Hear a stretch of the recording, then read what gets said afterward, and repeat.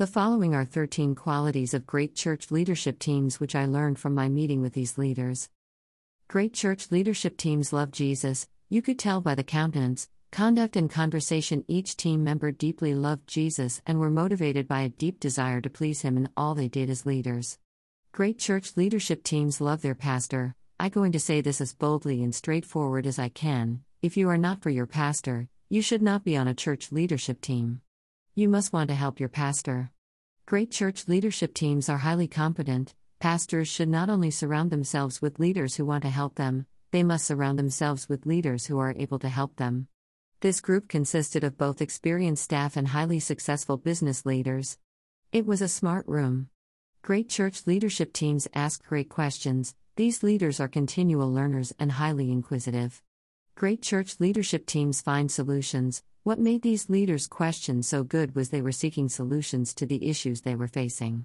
A bad leadership team asks questions for the purposes of poking holes in good ideas or shutting down church initiatives. Great leaders are solutions-based. Great church leadership teams are humble. In a room full of highly competent, successful leaders, it would be the norm to encounter hubris. This group, however, was genuinely humble to be part of an incredible move of God. They were literally in awe of what God was doing and honored to be a part of it. Great church leadership teams embrace and embody the church's core values. I asked each leader what they enjoyed most about the church and kept them coming back. As I reviewed their list, I realized each one of the church's core values were represented. This group were truly living out the church's values. Great church leadership teams are focused on vision and life change. I love meeting with finance committees. This group is responsibility not just for developing and managing the church budget. They are responsible for stewardship, the flow of financial resources for maximum kingdom impact.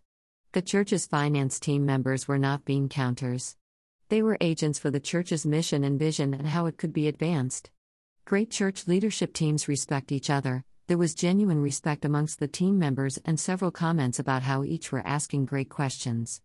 Great church leadership teams are multicultural. There was a good mix of races in the room. Great church leadership teams are multi-generational. There was a good mix of 20s-somethings to senior adults in the room. Great church leadership teams are great thinkers. This group of leaders could think on multiple layers. In other words, they could take multiple initiatives such as stewardship education classes, outreach, message series, volunteerism, year-end giving and capital campaigns, and blend them into a singular spiritual journey for those who attend their church. Great church leadership teams are optimistic. Great church leadership teams do not have a devil's advocate. The devil does not need any help. They also do not have Debbie Downers. Great church leadership teams consist of individuals who recognize all God is doing and wants to do at the church and subsequently use their influence, gifts, talents, abilities, and resources to see it come to pass. Pastors, does this describe your leadership team? If so, forward this post to them as a form of encouragement. If not, you are surrounded with people who cannot make you successful.